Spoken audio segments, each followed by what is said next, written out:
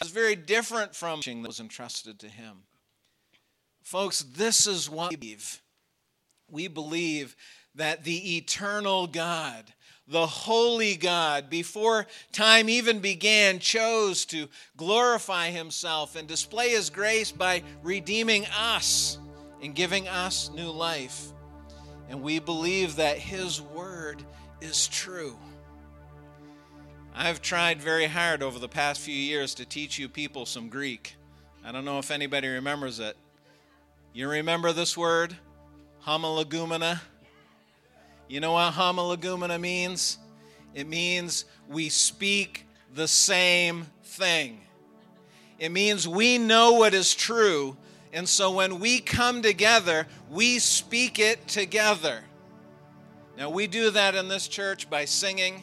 We do that in this church by reading God's word. We do this because we believe it, and we trust him with our lives. And that's what we're saying when we come together and say, amen, this is true.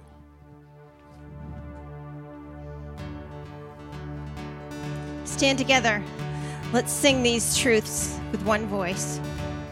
Father, we're so grateful this morning for our sin nailed to the cross, our debt paid, that sacrifice that was given for us so freely by your grace. Thank you, Father. Thank you that it allows us to be connected not only to you through Jesus Christ, but to each other as well. And I pray over these next few moments as we consider your word, as we celebrate communion together, that you would clear our hearts and minds, that we would hear your voice, that we would know what it is that you are saying to us, that we might be awoken from our slumber, that we might be reminded of all that you have done for us and what you have called us to. That is the purpose of our being together, to hear and read your truth and to allow it to change our hearts and lives. That's our prayer this morning. In Christ's name, amen. Thank you, folks. You can have a seat. When we sing those words together, I'm consumed with one thought as I think about what we have sung in these last few songs, and that is that God saved me. And when I say that phrase, I want to emphasize the first word of it. God saved me. He saved me. My sin was nailed to the cross. My soul was healed by his scars. I had nothing to do with it. It's important that when we think about our salvation, as we come to this point where we celebrate communion together, we give thanks for what Christ has done for us, that we recognize that it's his prerogative, that it's his action. It is his intervention that results in our salvation. I want to keep reading in Titus, read a few different verses for you this morning. Titus chapter 3. And verse 3 says this: For we ourselves were once foolish, disobedient, led astray, slaves to various passions and pleasures, passing our days in malice and envy, hated by others and hating one another. But when the goodness and loving kindness of God our Savior appeared, he saved us. Not because of works done by us in righteousness, but according to his own mercy, by the washing of regeneration and renewal of the Holy Spirit, whom he poured out on us richly through Jesus Christ, our Savior. So when Paul writes these words, he's reminding these Cretans, he's reminding us who we are without Christ: foolish, disobedient, slaves to our sin, ruled by hatred and jealousy and malice. Not a pretty picture, but there's a tipping point here. There's a hinge on which this whole passage turns. But,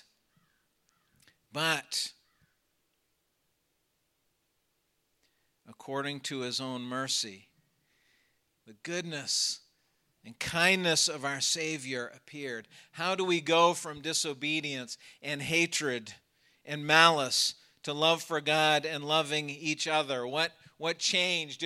Do we wake up to our sin Do we all of a sudden say, oh, wait a second, I shouldn't be living this way. I can't be doing this. I got to be a nicer person. I have to be a kinder person. Do we just decide to take control of our lives? No, Paul says God's goodness and loving kindness appears in the person of Jesus Christ, and he saves us.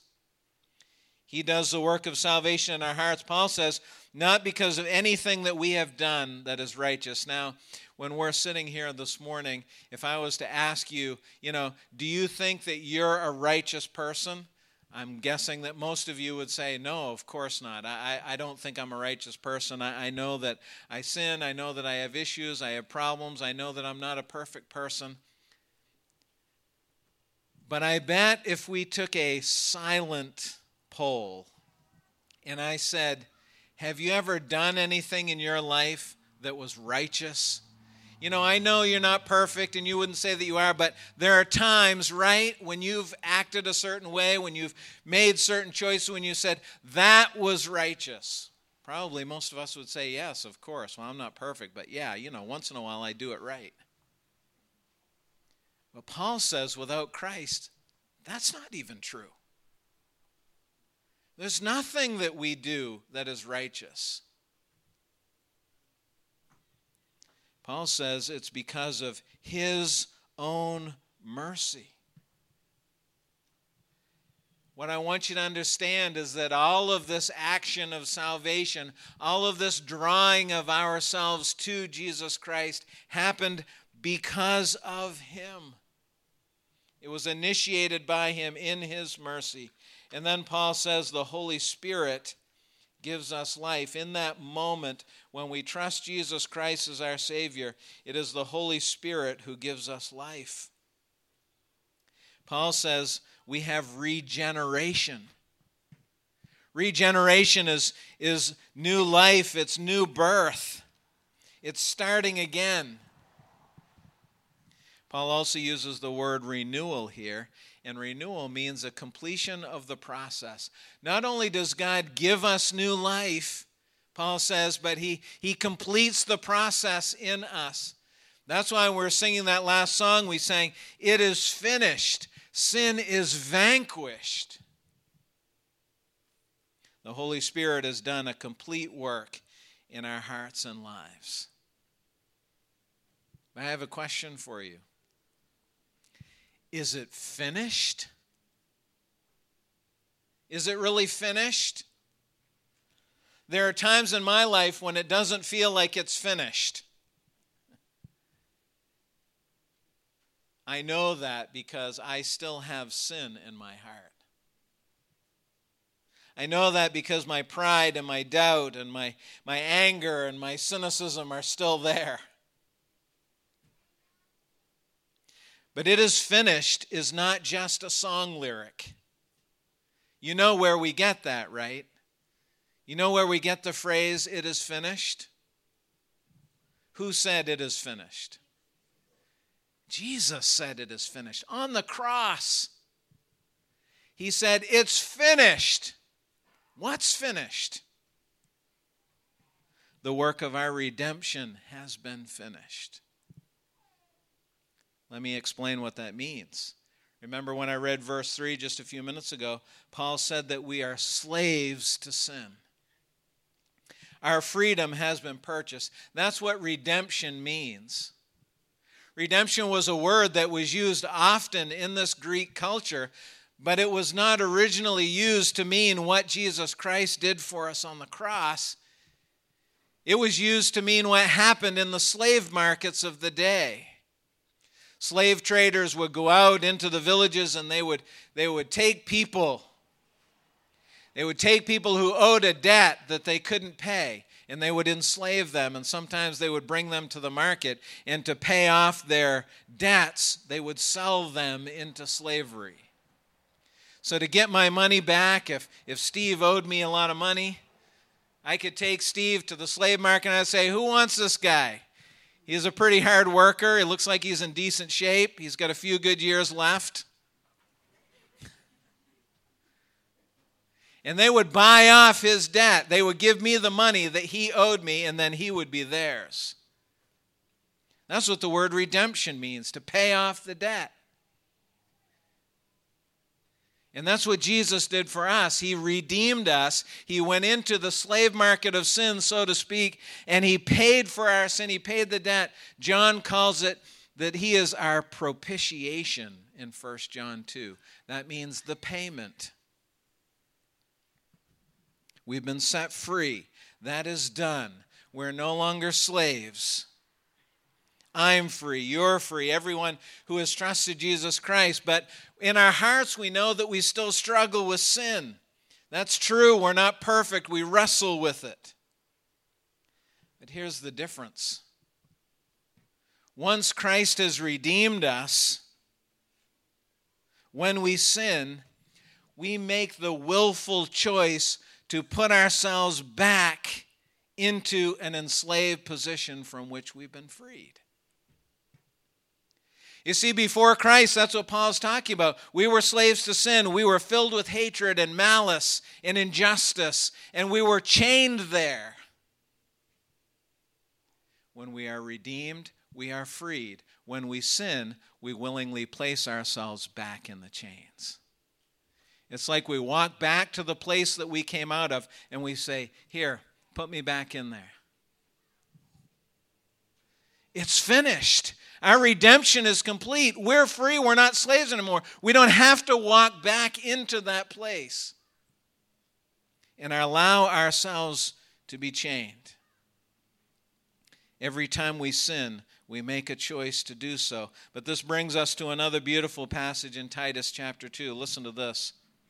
Titus 2:11 says, "For the grace of God has appeared, bringing salvation for all people, training us to renounce ungodliness and worldly passions and to live self-controlled, upright, and godly lives in the present age." See, the wonderful grace of God saves us, but it also trains us to turn away from our sin. Have you ever been driving down an old woods road or an old farm road? You know, the kind that has grass growing up in the middle. And on the sides where your tires go, there's a little gully worn. And you're driving along, and if you're not going too fast, it almost feels like you don't even have to steer, doesn't it? You know why? Because of the grooves worn into the ground. And your tires stay right in there. You don't even have to do anything. It just automatically happens. And that's like the sin that wears these grooves into our hearts, these tire ruts into our hearts. We don't even have to do anything. It just happens. But God's grace, Paul says, doesn't just save us. It trains us to live a different way. You know what that is? That means we need to wear some new grooves into our hearts. We need to get out of those ruts of sin. The word trains there means instructing us, educating us. It also carries with it the idea of discipline when it's necessary. The merciful provision of Jesus Christ has been made, and now we need to learn to live in it. This is the transforming power of God's grace. He calls us to live this way, Paul says, in this present age. In this age. In our age. Paul didn't know anything about 2021. He didn't have any idea what we were going to be facing right now. But the Holy Spirit did when he inspired Paul to write this. And when we read it, and we read in this present age, it means right now. Right now, we're called to resist sin and temptation. Right now, we're called to resist the slide into cultural relevance. And we're called to fight the drift away from the bedrock of truth. This is the message of the gospel. This is the message of the Word of God. It's for today. And this is what we celebrate in communion. This is what we get on our faces and thank God for, is freedom from slavery to sin. new life, a completed, renewed life to be lived, the opportunity to follow Christ, and the grace to be able to do it. Paul told us that when we eat the bread and we drink the cup, we're showing the Lord's death until he comes. How long do we do this? We do this until Christ comes back. Nothing is going to change that. Folks, you know that there's a lot of people in our world, a lot of people who profess to be believers in Jesus Christ that don't think this is necessary anymore. It's happening all over the country. But that's not the command of the Word of God. God commands us to gather, and he commands us to remember his sacrifice, and he commands us to do it until he comes back. Has Christ come back yet? Then guess what? We keep going. We keep doing it. We keep trusting that his grace will give us the strength that we need to do what he has called us to do. And coming to the table unites us. It reminds us of our bond in Jesus Christ. It reminds us of our bond with each other as brothers and sisters. Behold, we're saying, behold the Lamb of God who takes away the sin of the world. He came for us. The song that we're going to sing says, he came for criminals and Pharisees and hypocrites. And we sing that song, we could say, yeah, those people, man, they need it. He came for us. We're the criminals. We're the Pharisees. We're the hypocrites. I know that we've talked about this before, but the cross was an ancient torture device, literally. It was intended for death and nothing more. And that day certainly did not seem victorious. When the disciples were there and then driven away by their fear, when Jesus' mother was knelt down by the cross and watching her son die, it did not seem like a great day. But it was God's plan to provide our redemption. And even though they didn't see it on that day, on this day, when we look at the cross and we reflect on its meaning, we see victory. I want to encourage you this morning as we sing this song to celebrate communion with us. Without Christ's death on the cross, it's slavery for you and me. But because of Christ, we have freedom.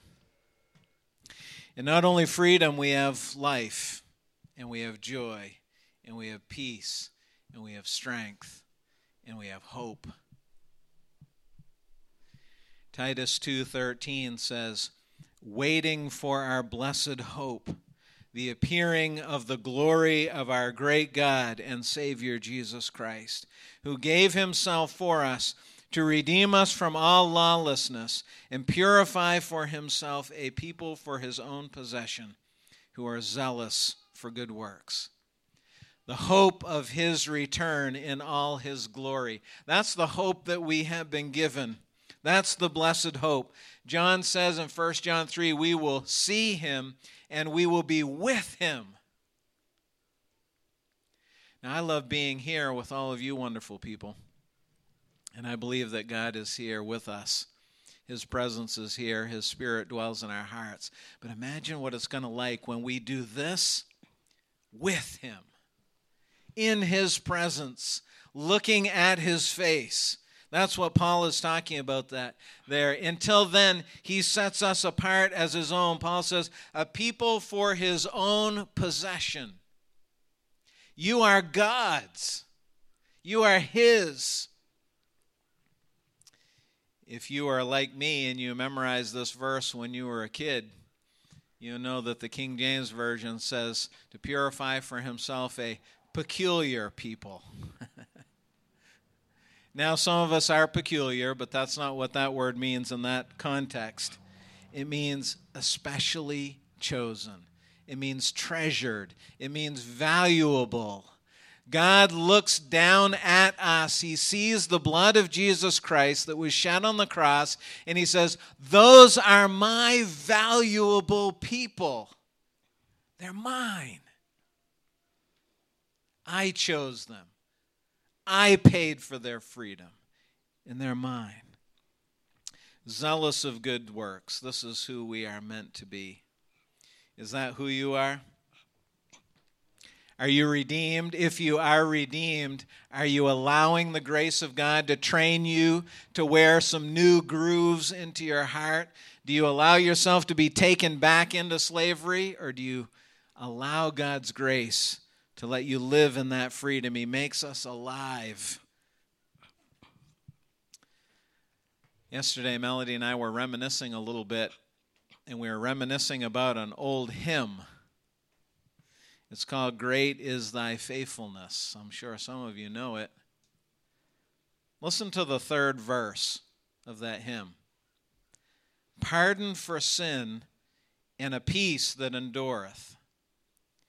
Thine own dear presence to cheer and to guide. Listen to this line. Strength for today and bright hope for tomorrow. That's what I need. I need strength for today, and I need hope for tomorrow. The last line says, blessings all mine with 10,000 beside. Folks, one day Jesus will come back, and he's going to reign over this world, and as his people, we will reign with him. That is our destiny. That is the destiny of the true disciple, the true Christ follower. We're going to sing one more song together. Let's stand and sing it as we close this morning. Father, we're gathered here today as your people, a people for your possession, your peculiar people, your treasured ones. And we want to say thank you for the freedom that we have in Christ. Thank you that our redemption is finished. I pray that in the coming days, even today, even this very afternoon, that your grace would continue the work of training us, that your Holy Spirit would be active, challenging us, shaping us to be the people you have called us to be, zealous of good works, ready to care for those around us, ready to share the truth with those who need it, ready to stand when it becomes difficult, because we know it is true. We're here together, Father, and we are saying amen. Your word is true. This is our homologumena. We speak the same thing. And these times together remind us of that and challenge us to stay strong in the days ahead. Thank you for this time together. We pray that it will have been encouraging and challenging to each one. We pray for your grace and mercy as we go from this place. In Christ's name, amen.